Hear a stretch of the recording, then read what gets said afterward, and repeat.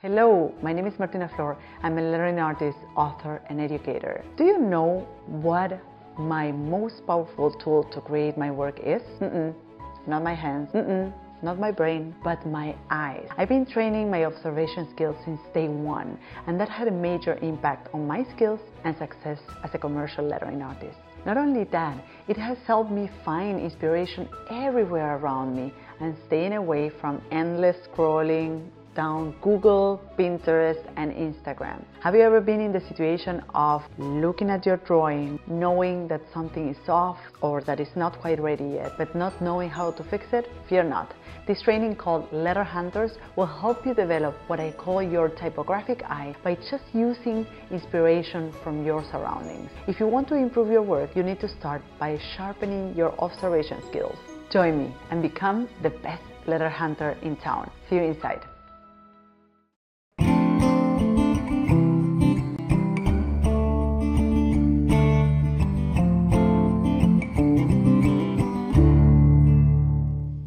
Hello and welcome to another episode of Open Studio. I'm your host, Martina Flora, and in this show I have honest conversations with artists, designers, and creatives to uncover their paths and discuss the specific tactics they use to overcome challenges and succeed on their own terms. Today I'll be having a conversation with Alex Trochut. Alex is an award-winning Spanish artist, graphic designer, illustrator, and typographer, born in Barcelona and currently based in Brooklyn, New York. He's definitely a top artist and designer in the creative industries, mixing styles and genres and drawing equally from pop culture, street culture, fashion, and music. Alex has created design, illustration, and typography for a diverse range of clients like Nike, Adidas, the Rolling Stones, Cadbury, BBC, Coca-Cola, Pepsi, and many others. Alex has been honored for his work in design and typography by industry pioneers like the Type Directors Club, Communication Arts and Graphics, including being named an Art Directors Club Young Gun, honoring designers under 30. The conversation with Alex was beautiful. He spoke about his family trauma with creativity as well as the steps he made to overcome it and build a successful career in design and illustration. Alex shared how he got his first assignments, became better at his craft, and built a business without having to take a role of a businessman. What stuck with me from this conversation with Alex is how changing different aspects of his environment, work, and even his creative tools created important shifts in his career and life. If you're planning to carry on changes yourself, this conversation with Alex will be eye-opening and inspiring. You can find him on Instagram at Trochut, that is TROCHUT, on Twitter at Alex Trochut, and online on alextrochut.com. Enjoy this show with Alex. Hello, Alex. Thank you so much for coming on the show. How are you doing today? Hello, Martina. Thanks for having me. How are you? I'm doing great, and I'm so looking forward to talk to you, about your creative path and a little bit about your career and how you started with this. You might not know this, but the first time I saw you was during a lecture series in The Hague.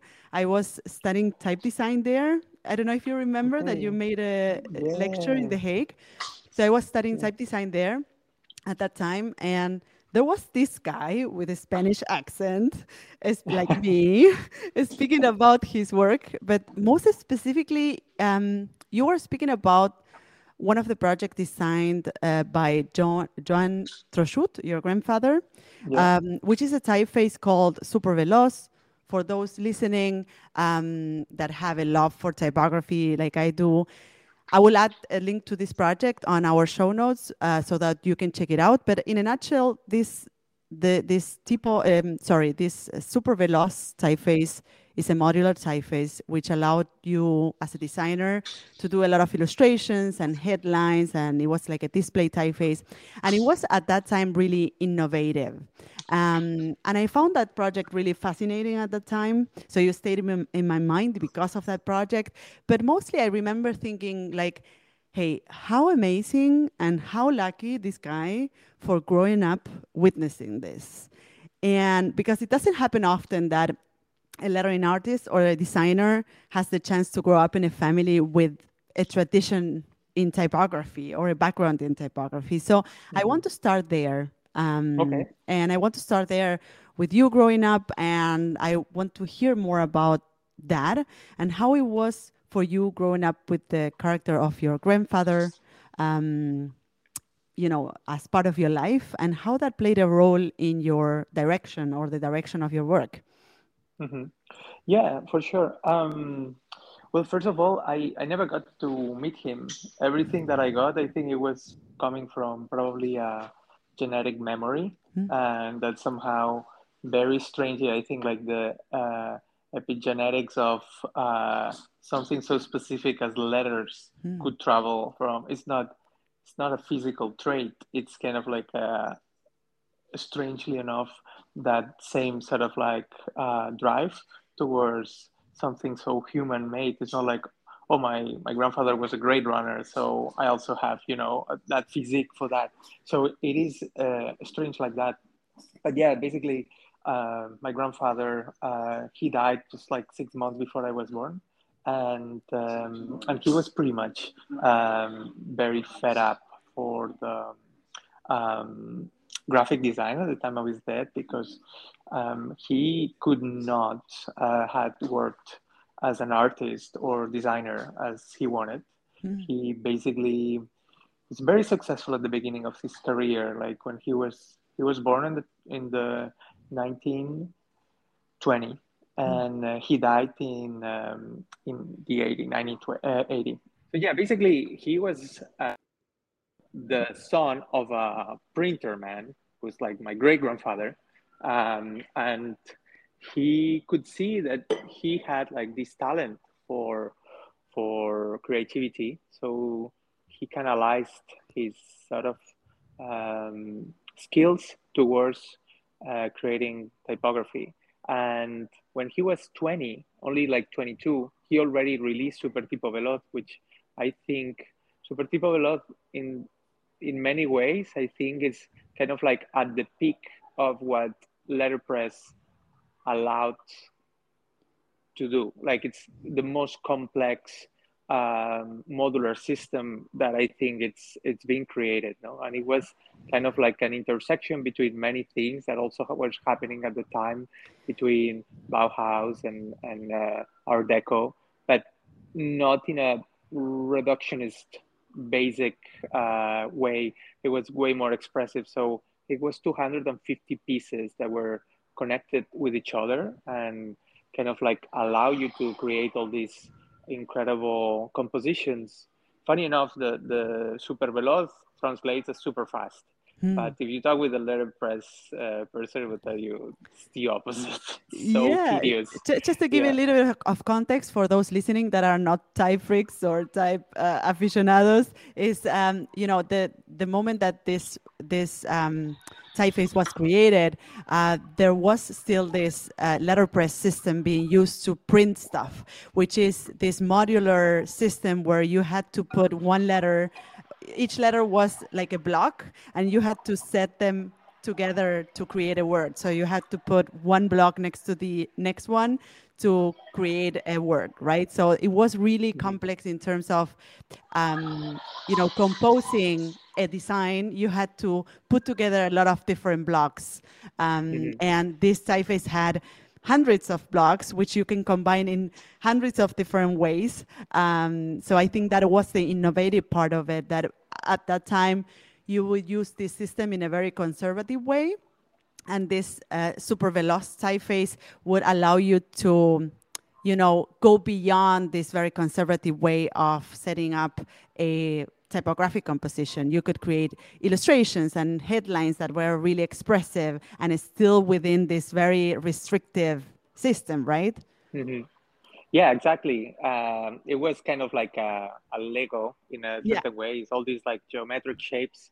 So my grandfather was basically this very talented kid that was forced to first. I think he discovered design in a way that it was very vocational. Like I think it's like I could never speak with him, and my father was doing something very different. I'll explain the whole thing because I feel like it's maybe since you asked, maybe we can like go through the whole thing. But Yeah. um, he at the beginning of his life, I think he was really channeling his passion. And when he was 22, he was doing this immense modular system. Did two more typographies. One was called Bisonte, and the other one Muriel or Juventud. And then from here, he had to take care of a business. It was a very big printer company that his father built. So back in the days, of course, when you needed a design, you didn't go to a designer, you went to the printer. So you had to do everything. So he was a man that had to take care of all the design aspects, which I think was his vocation and passion. But then he had to take care as a businessman of a company of 150 people. And so that I think pulled him a lot away from creativity because of that need. And then on top of that, there's all the other technical aspect of printing with letterpress, which is another set of technical challenges that I think he might have struggled a lot to be able to manage both things. Probably the technical side of printing and creativity would be kind of like still something he would like, but becoming a businessman was really what killed him literally. He was very stressed, and he at around 60s letterpress was starting to fade away because offset came in. So this technological change was really presenting a dilemma for him because it's either I start a new technology and investing in something I have no idea about, or, and this was his thinking, I'm going to stick to letterpress and I'm going to just have maybe a little niche, but the good printing standards that we have, they will not disappear. But yeah, he of course wasn't right in that approach, and then basically he was not a good businessman in that sense. He was more like an artist. And I can only empathize with his position, like how tough it must have been his last years, because he was seeing how all that his father built was kind of like going in the opposite direction that he hoped.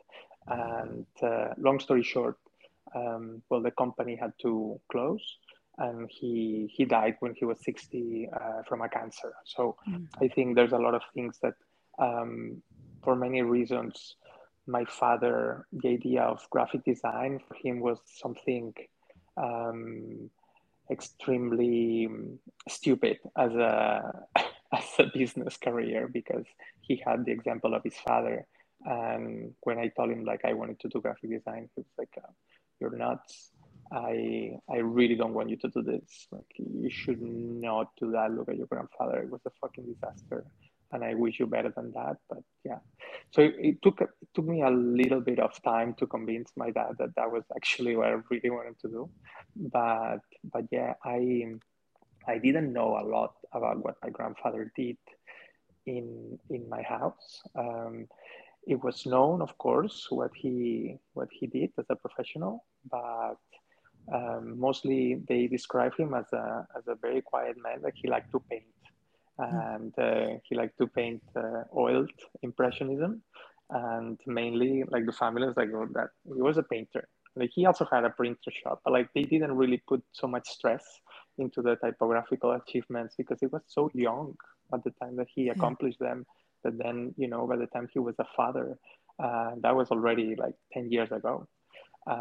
So by the time I go to school and I go to study graphic design, I'm starting to speak with teachers, and they like look at my surname and they are like, "But are you related to Jean Turchut?" And I said, "Yeah, you're my grandfather." And they were like, "Ooh, this is no pressure, kids, but yeah, you have a lot of background on your family." And then I learned more about his work, of course. And I want to ask you, because it sounds so such a heavy load in a way, because you're telling this amazing story of this accomplished designer who was your grandfather, but at the same time, you are also telling a story of a creative who was forced into becoming a businessman and kind of missing that creative part of his work, and that becoming also like a little bit of a trauma for your father, who saw his own father go through that experience and telling you, hey, Alex, I don't want this life for you. And Mm-hmm. you, as a person who wanted to go down this path, how did you deal with that? How did you deal with first having that story or that Mm-hmm. trauma story, which is also beautiful? I mean, it's, you know, your grandfather is an accomplished designer, has made projects that really made a mark in Spanish graphic design. But how did you deal with that, which was a trauma for your father? And how did you push through it and became what you became right now, which is, you know, someone who works in typography and lives from it? Right. Well, first of all, I think like I'm very grateful for my father because he did not what the father of my grandfather did, which is kind of like impose something to his Mm, son, right? Like, because he had to take care of that business, my grandfather. He had to, there was no other option, I guess, at that time, because there really was not also the career of graphic design per se. But maybe, you know, he will have been just be very happy doing just his creative job. And I believe like everybody is meant to kind of like follow their desires, and we don't mm, choose them, right? So my grandfather and my father, in this case, give me a chance.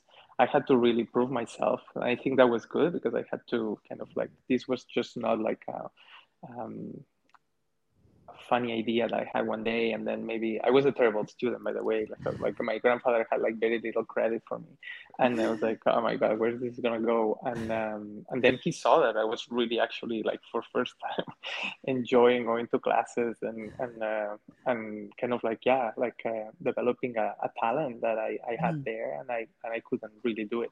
So yeah, and in that sense, I'm very grateful because he once he saw it, he was very super supportive. So.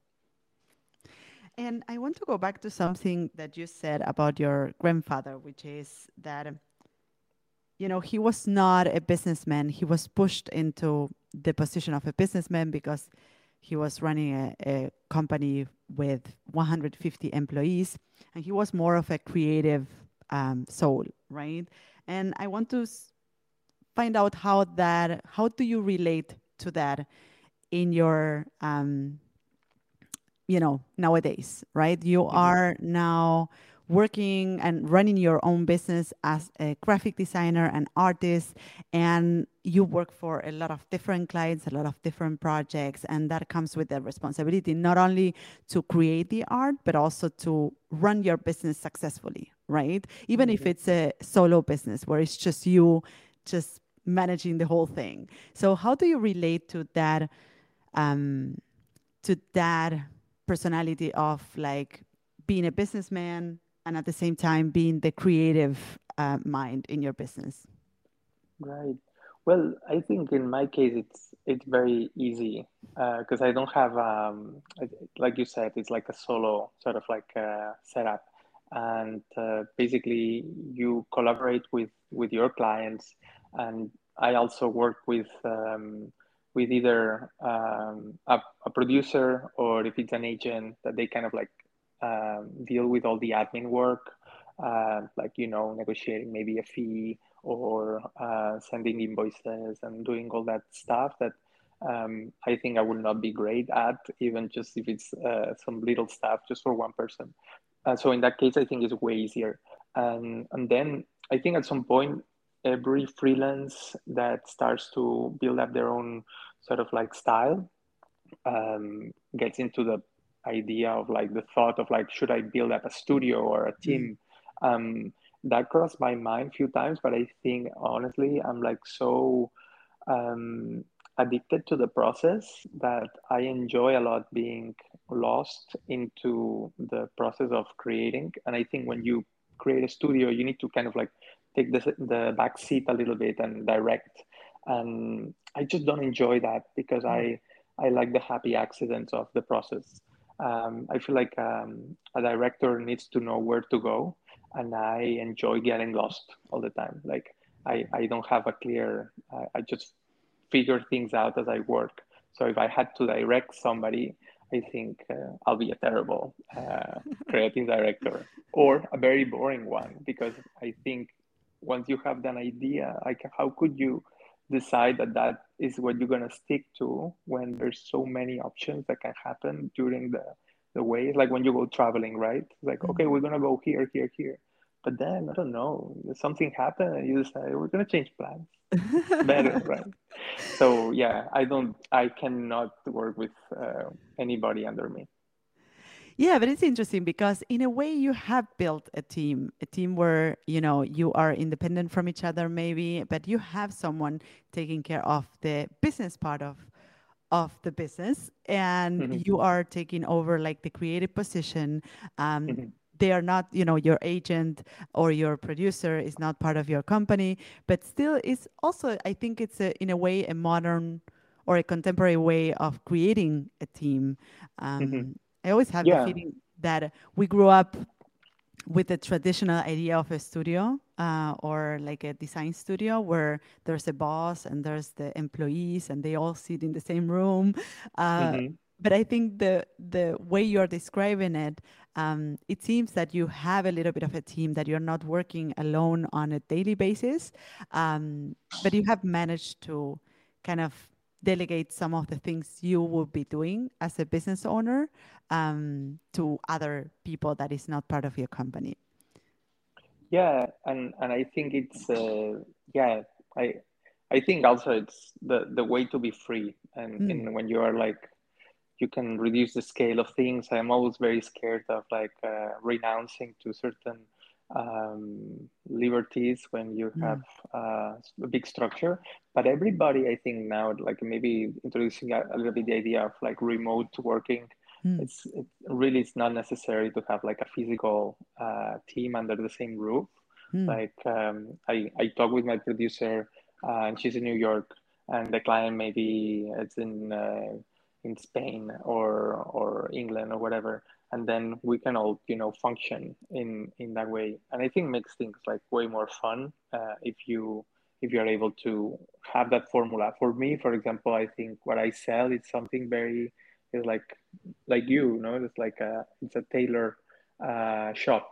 mm. It's everything needs to be adapted to one client, and it's not for a big production. I'm not gonna create like so many adaptations. I don't need like a huge team, and I prefer to work like this. I think it's a nicer product and more control over the final result. So I want to go back to how did you start it in design? So you mentioned before that you went to art school, that your teachers were saying like, "Hey, you're the grandson of Joan Trochut." And what came after that? So you went to art school. What were the steps after that that took you down this path of being an Mhm. artist and working with typography? Well, after finishing studies, I started to work as an intern for one studio in Barcelona called Turmix, and they they are a branding studio, and their way of approaching projects is very rational. Like they I remember every Monday we had a meeting and we discussed the project we had to go through the week. Yeah, I was working with Termix, and I remember the meetings were very fun because like we had to explain everything to each other, and it was not like, hey, can I draw a sketch or something and then I'll show you. No, no, you need to exactly explain what is it going to be, and so it really require like such conceptual flexing that I was like going nuts because it's not my thing. I'm like really bad about rationalizing just with ideas. I'm more like a crafter, not a thinker. And but it was very good for me because I spent 2 years kind of like working on that sort of like school of design. We could say maybe a bit more Swiss, like communication was really coming from the concept and not so much seducing with the eye, right? Mm, So I did 2 years there, and then I went to Vasava, where I spent another 2 years. And Basava was a completely different school of approach to the visual communication, which was way more expressive. And I had the best time in Basava. I had very good memories, and In which I way learned a were lot. they, in which way were they different, or how did you feel they made a mark in your way of approaching design? So I think they're a big studio, like, well, big in terms of like maybe number, I don't know these days, but when I was working there, it was maybe 15 people, and everybody was taking care of their own projects, and they were supervised by the creative director, of course, but yeah, everybody could like kind of like channel their own styles, and they were really welcoming everybody to bring their own ways into the Mm. table. So the styles of Basava are really kind of like a mashup of all the members at a time. So in that sense, I think like it gave voice um, to many people in order to how you could create something with your own visual language Mm. for their clients, right? So yeah, in that sense, I think it was like a very nice way to see how you could manage um, building your own content if you had the opportunity, right?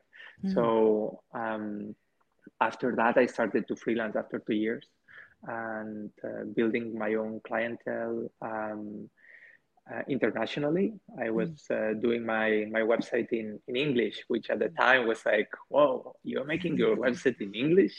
It's so weird, right? Because like you're in Barcelona and nobody speaks English. But Yeah. yeah, it worked. And like you were getting projects from abroad and little by little, like working by email.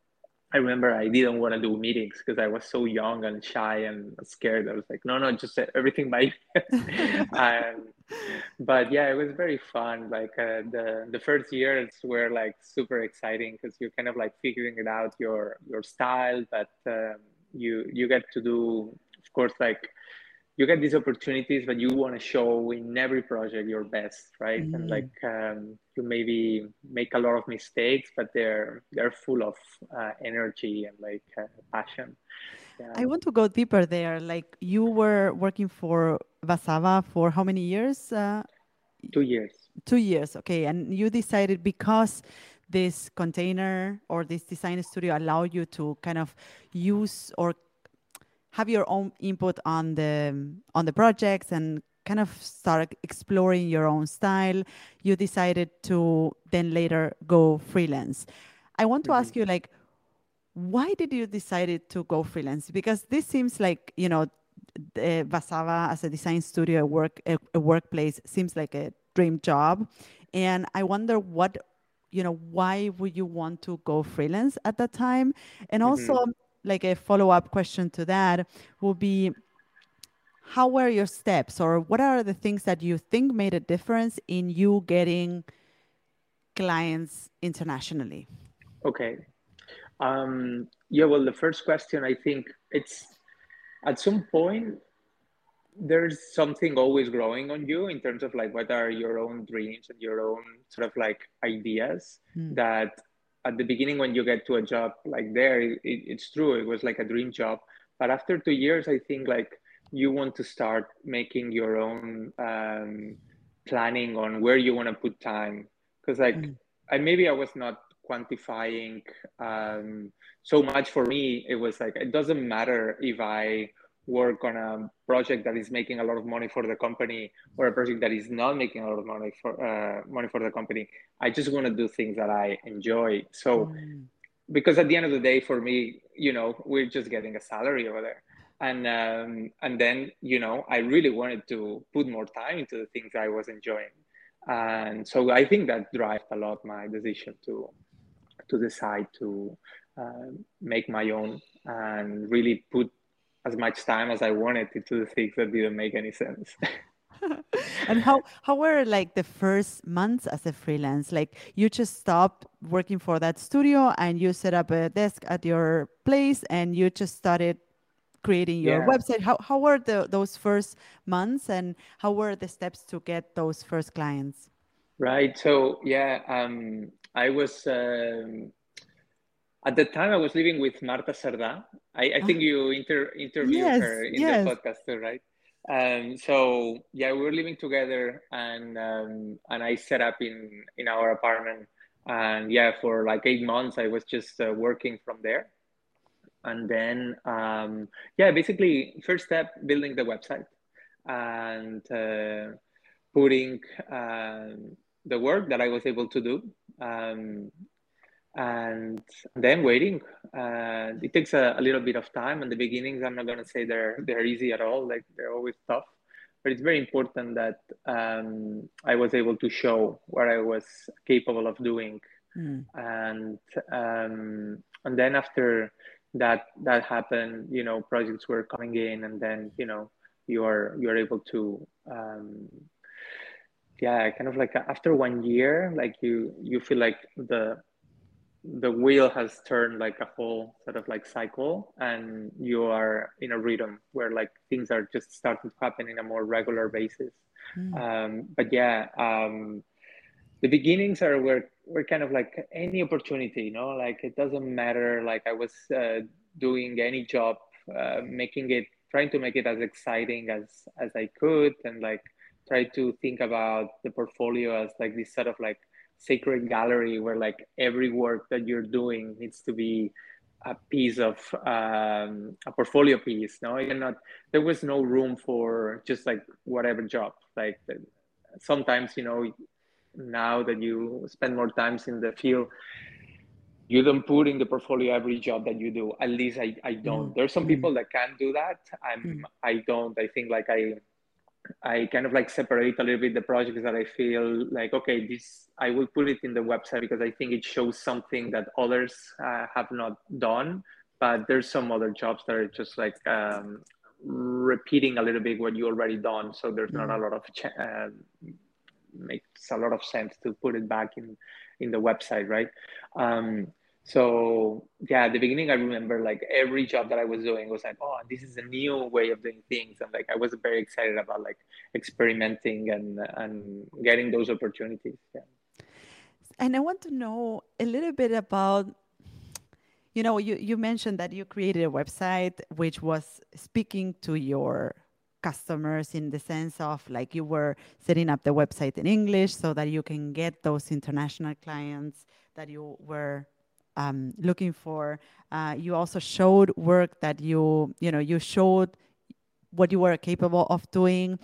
And I wonder what are the things played a role in getting those first clients? What's that, you just put that website out there and you just waited? Or were there any other things that you were doing, like speaking or connecting with people or doing like client acquisition or sending emails, or which kind of things? Because it sounds otherwise it sounds really like magical, like okay, you put a website out there. I bet that at that time it was different, like there were Mm-hmm. not so many portfolios out there which showed this kind of artwork that you were doing at Yeah. that time. So today, just by putting your website out there, perhaps it's not enough, but I wonder Yeah. if there were any other things that you think played a role in your career taking off, or yeah, having those first projects coming in.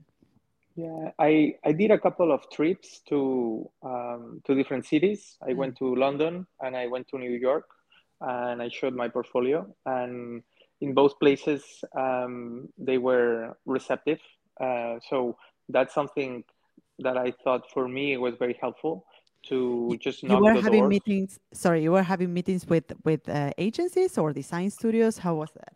Everything, Mm. just knocking like representation agencies, advertising agencies, studios. At that time, I was a big fan of non-format, and I went to London, and we got to collaborate. You too, right? Yeah. Yeah. Uh, yeah, like the studios from the early 2000s, where like we are like from that time. Yeah, Paris and non-format. Yeah, like kind of like they're the holy grail. So yeah, I really try to kind of like shoot for the stars, Mm. and of course, nothing really ends up happening as you plan. But it was kind of like this sort of like butterfly effect. That like, okay, it's not what I thought it was going to be. But then this other thing happened, and there was a lot of things appearing. It's true that back in the days, also like the internet sort of like scene for design was very centralized in like websites. There was like a few websites where there was the design news, and they were really kind of like, if you were featured over there, you really, there was a very loud sort of like voice. I guess similar to these days, maybe you get featured in Behance, but I'm not sure. There's so much more today, and there's so many channels. I think, yeah, it's important to make yourself present in platforms, but also physically in certain places. So if there's any young designers, I really encourage anybody to go to do like a business trip, like take 1 week and plan your week into like, okay, I'm gonna go to this city, and I'm just going to try to arrange a meeting before going to show up in a place. But if they don't respond, maybe you could just drop a note, or make yourself kind of use your own seductive skills. But like, yeah, there's a lot you could do if you do things in a certain way. Like, I feel like it's funny how you can get a job or not get a job, right? Like, it's like sometimes there's a difference in the way somebody has done something that got the attention of the person that lives there, and you're like, okay, like, yeah, I'm gonna greet you. Sometimes I get a call from, I remember, it's so funny, like it was like maybe a high school student that called me and said like, hi, I'm doing this work, and just, yeah, nobody does that. And it was so crazy that I was like, yeah, okay, like I want to help you now. But like, if that person had gone in another channel, was so direct that it worked. So you never know. And sometimes it's the right time in the right place. So the more chances you play into that lottery, like to see if like you get to hit the jackpot and you're like the right place at the right time, just keep trying, right? Because like there's many things that can happen just by pure chance.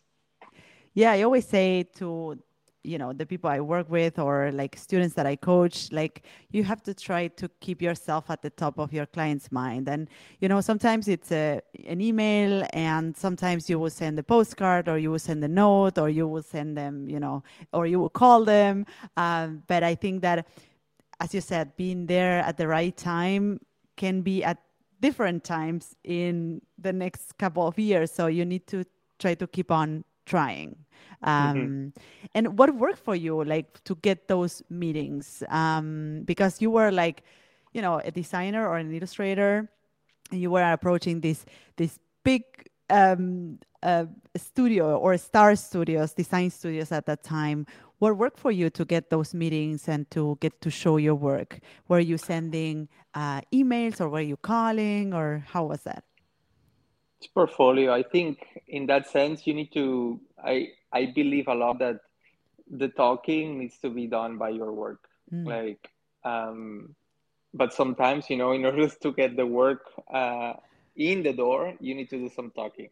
But I'm very bad at that. And I hope I got a little bit better with the years. But yeah, at the time, I really just left the work to speak by itself.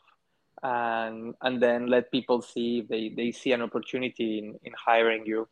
So yeah, I'm also not very good about the platforms. So like, it's also very important these days to be very active and like just show a lot, to stay present all the time. But yeah, back in the days, it was like, you put one work in the website, or like once a month, and that was what was the kind of like window to the wall. And it was way more easy, because it's like, I don't need to put so much time thinking about, I need to make a post every 2 days in order to just keep the buzz going. So it's a different game for sure. Yeah.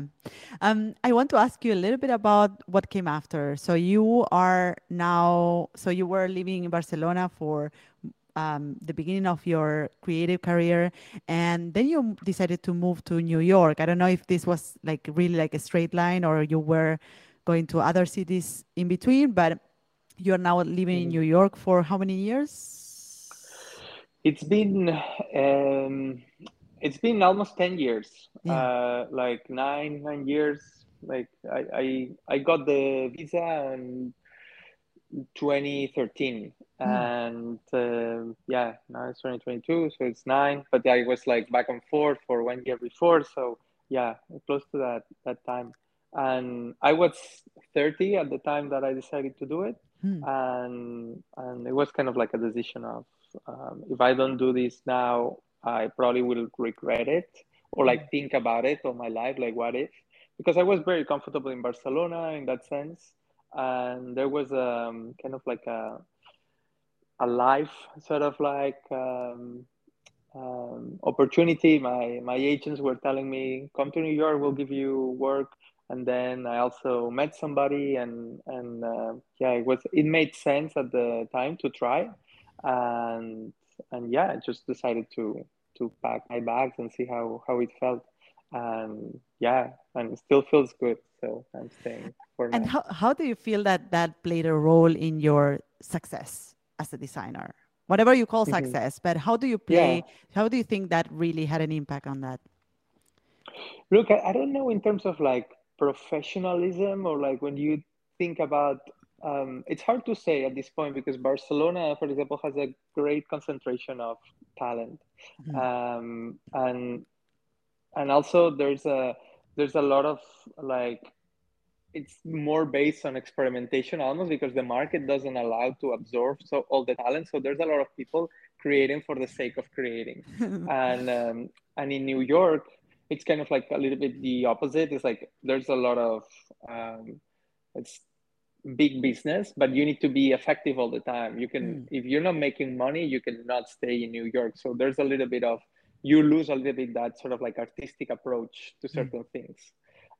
But at the same time, I got to kind of like learn a lot of things personally in the idea of just becoming an immigrant for these years, and I think it's been very it's been very formative in like I'm uh, a white man and I have all the heterosexual, so it's like all the privileges you could think of, but going through a process of like going through immigration in a new city and kind of like break your bubble of Mm. comfort. I think it was very good in a city like New York, where also it's like the most welcoming city for immigrants, right? So so in that sense, I feel like it's been like my school of life, New York. Yeah, I mean, I also relocated cities and I live in Berlin now. And I feel that from an outsider point of view, oftentimes people think that if you relocate to a place like New York or Berlin, where there's a lot of opportunities or business in the broad sense, things will be easier. But there's this other whole side of things, which is being an immigrant in a new city with a new language, Mm-hmm. where you have to find friends and figure out a lot of things that you had already figured out in your, back home, right? So there's a lot of, or a whole batch of stuff that you have to take care of, which you were not taking care of. On top of all those opportunities that this new city may open for you.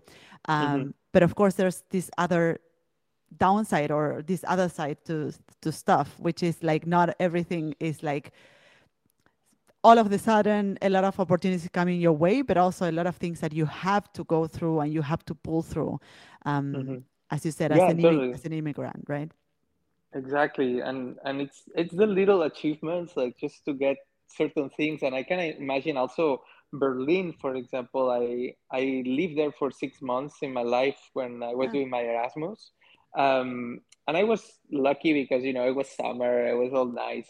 But Berlin is also it's a top city because I feel like it's it's not as welcoming as other cities. Like you mm, really need to adapt to a certain way of living. And in I don't know how it is for you, but like yeah, I guess like the language, for example, it's something that at this point you must have like a fantastic German, I assume, right? of course. Or yeah. And yeah, like the whole city has like a vibe that it's a tough personality. It's not the most lovey-dovey sort of city. It's kind of tough, especially in winter, no? Like when you see like the sun going down at 3:30 and certain things. Yeah, like my girlfriend was living in Berlin, and I spent some time over there. But yeah, it's it's a challenge, yeah, for sure. At Mm, least for me, I guess for you yeah. too, because you come from a very warm country in that sense, warm-hearted country. Yeah, and I think like when I feel that when I look at New York, for instance, like I also feel that it's a very different way of, even in comparison with my life in Berlin. The places where you live in New York, you tend to live in smaller apartments because housing is so expensive, and the city is always up and running, and as you said, you have to be working all the time, or you have to work and produce because the city requires this, right? So there's definitely challenges to every city, and I feel that what you said before about that this in a way forms you when you sort of arrive to a place, and you have to find a new way of, or adapt to a new way of living in a lot of different senses: language, the amount of time you work, or how intense you work, the people, the housing. It definitely forms or changes things in you, or creates shifts in you. um, I want to move on to, you know, we were talking about your beginnings as a designer, how you had this background in your family of your grandfather being a designer. Then you decided to go down the path of design as well. You spoke about the beginnings of you employing yourself in different design studios and then going into freelancing. I want to talk a little bit more, not so much of the career side of things, but more on the skill side of things. And I want to ask Hmm. you, you are one of the um, most renowned um, typographers or artists out there, and you have You think? built. I think so, I'm definitely. not sure. And I think that for someone starting, they kind of look at Yeah. what you have built, and it's really amazing, not only in terms of like the projects that you have acquired, but also the skills that you have developed. And I want to ask you a little bit about that. How do you feel, or what do you think, if you could name two things, Hmm. what do you think are the two things that really made a difference in you becoming so good at what you do? I think it's a matter of play. Like it needs to be something that it's almost not intentional. It's kind of like a um, drive to have fun with um, experimenting with, like in my case it's not ideas per se, it's sometimes it's styles. I Mm, think that's where the idea sometimes originates, and for me it's very important that there's a certain level of discovery in the process of how to translate things visually in a language that you haven't done before. So I enjoy that the most, like kind of like having a moment of um, surprise in the mm, process, and that it's more driven through the aspect of visual is so strong. And don't get me wrong, the idea needs to be there too, mm, but it almost, the idea kind of like shows up after you've been crafting, mm, and then kind of like shows like, okay, this for this sort of like language, this idea will fit, but it's almost like after the style.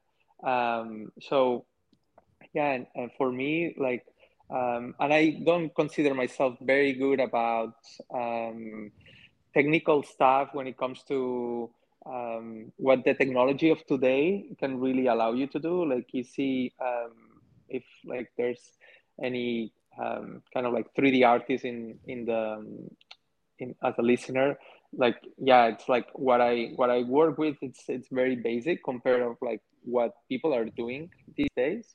Um, but it just kind of like I like to maybe use a simple thing and try to make it your own in the sense of like um, the tool kind of like forces you to think in a certain way, and I enjoy when that happens, when like I learn what the tool I could take the best out of each tool, right? So, and but if the tool is very complex, then I cannot go very deep.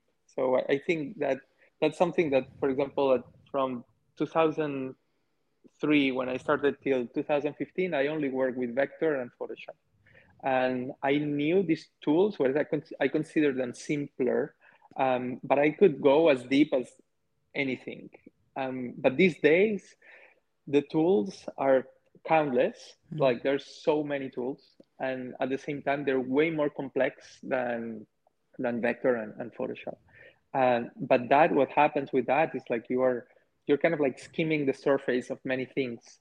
So I guess like what I try to do is get lost in every project. Every project needs to have that sort of like moment of understanding what that style demanded to you for you to learn, and then you forget about it. And it's crazy that like my memory, I accepted that I will learn something and I will forget about it, and then in the next project I will have to maybe learn something new, and then I will forget what I learned, and I had to constantly kind of like navigate the library of content of tutorials and like learning new skills. And yeah, that's also part of like what I think is very exciting these days, that um, there's a it's a huge white canvas still for creativity, and there's a lot to just keep learning. And I really like the idea of like never not knowing very well what will happen in few years. Like to have the idea of like, man, I don't know, maybe you start like playing with this and that, and you're gonna end up doing something that you had no idea that you will be doing. And I that excites me a lot, because the possibilities are really there. And yeah, once you're like I think getting used to a certain level of like when it comes to 3D especially, I think like once you kind of like spend a couple of years with that language, then you're kind of like in a sort of like headquarters of sorts, that you can branch out to so many other things. And it becomes very fun because I think everybody kind of like creates their own path, and it's a very unique one. Where I feel in terms of technology and creativity, we're kind of like in a infancy, in a training stage. Everybody's still like learning, imitating others, and like everything like kind of like looks very similar because these very complex tools we haven't um, absorbed personally enough. So there's, I think, and you already see like there's some artists that like what you're doing is so layered in terms of like you have combined so many skills into this process that you have a very unique thing going on. As opposed to the maybe bigger part of the 3D community, I feel like it's still kind of like in this learning process and they haven't defined themselves yet. But the possibilities are really, really incredible. So yeah, I'm very excited to see what's going to happen in 5, 10 years and beyond, right? So who knows? But like I said, I think it's play. It's just having fun is the most important. And I want to ask you to sort of wrap up the episode. I normally ask this to my guests, which is like, most of them are accomplished designers or creatives. And I want to like go beyond like that perfect image of the life of a designer and kind of understand if there's any, in your story and your path and your career as an artist, if there's any challenge that you remember that was, or any challenging moments that you had to go through, and what were the things that you do to overcome it? It could be any rough experience that you have had or any challenge that you have experienced throughout your career. Right. Well, I think first of all, I think um, if it's easy, it's boring. So that from start, and if you're not having fun, you're also not doing it right. So there is that sort of like thing that I think needs to happen. But I would say like every project presents itself with like good amounts of anxiety for me. Like they're um, figuring certain things out, and like it really occupies most of space in my brain, and I feel like sometimes it's kind of like a very monotone sort of like workaholic mind where like like there's no much room of other things when I'm into solving certain things. It's like takes a lot of my space, and I need time, and I get very stressed, and there's all these frustrations that are part of the process, and you need to learn to kind of like separate yourself, get some air, coming back, and protect your energy a little bit, because um, every day you accomplish something, either if it's a successful thing or not, but it put you closer to what is kind of like the conclusion that is going to come eventually, right? So either if it's a bad path, you might discover something out of that.